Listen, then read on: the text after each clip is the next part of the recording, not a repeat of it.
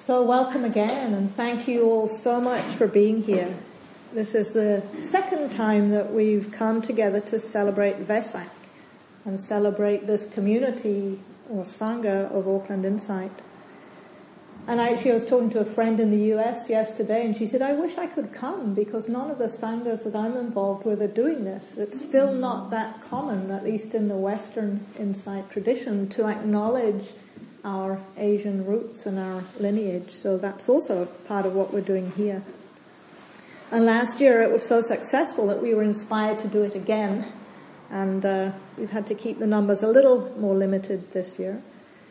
But we wanted to still do it because as we've been exploring in the Thursday sessions, this theme of Sangha or community, it feels even more important than ever.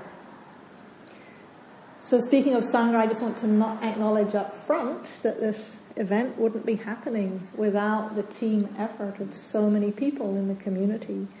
So we have our committee members and volunteers who've contributed to this. And we have Liz and Margie and Bruce and Emmy and Dean and Claire and Liana and Jane and Kate and Ruth.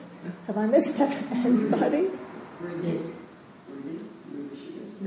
Ruby? You mean Kate? Oh, Kate. Kate, yes, Kate's here. Big shout out to Kate. Marisha. Yeah, we mentioned, I didn't mention Marisha, sorry. Now have we got everyone? It is almost everyone. So as you see, it's a team effort. It's a co-contributed. I really want to thank all of you for your help and all of you just for showing up. And I'm aware not all of you have been to Auckland Insight before. Some of you may not even know what Vesak is. So just as a brief description to get us started.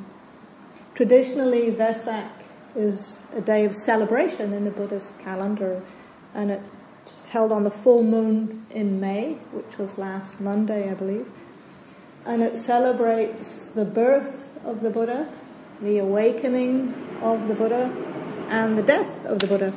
So it's kind of like Christmas and Easter and Thanksgiving all kind of rolled into one. And in many Buddhist countries in Asia, people go to their local monasteries and they spend the day meditating, listening to Dharma talks. They recommit to living ethically, taking the 5 training precepts. And they practice dana, generosity, to the monasteries, to the various charities.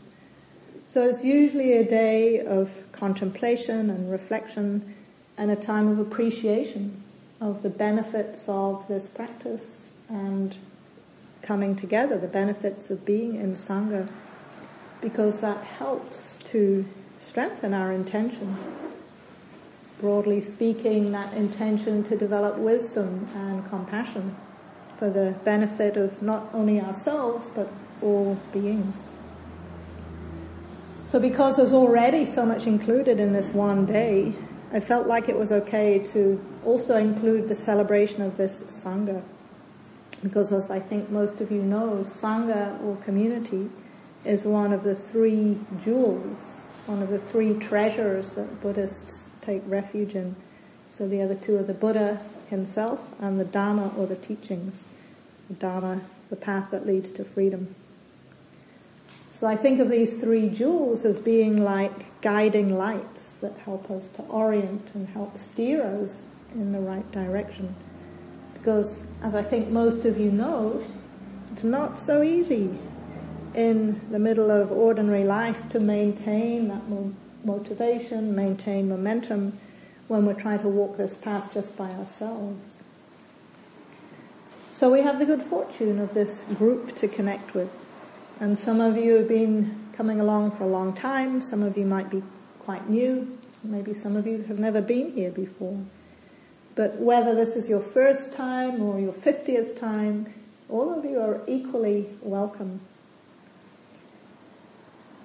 So we'll be taking time soon just to get to begin to know each other a little bit more and to begin to reflect on some of these themes.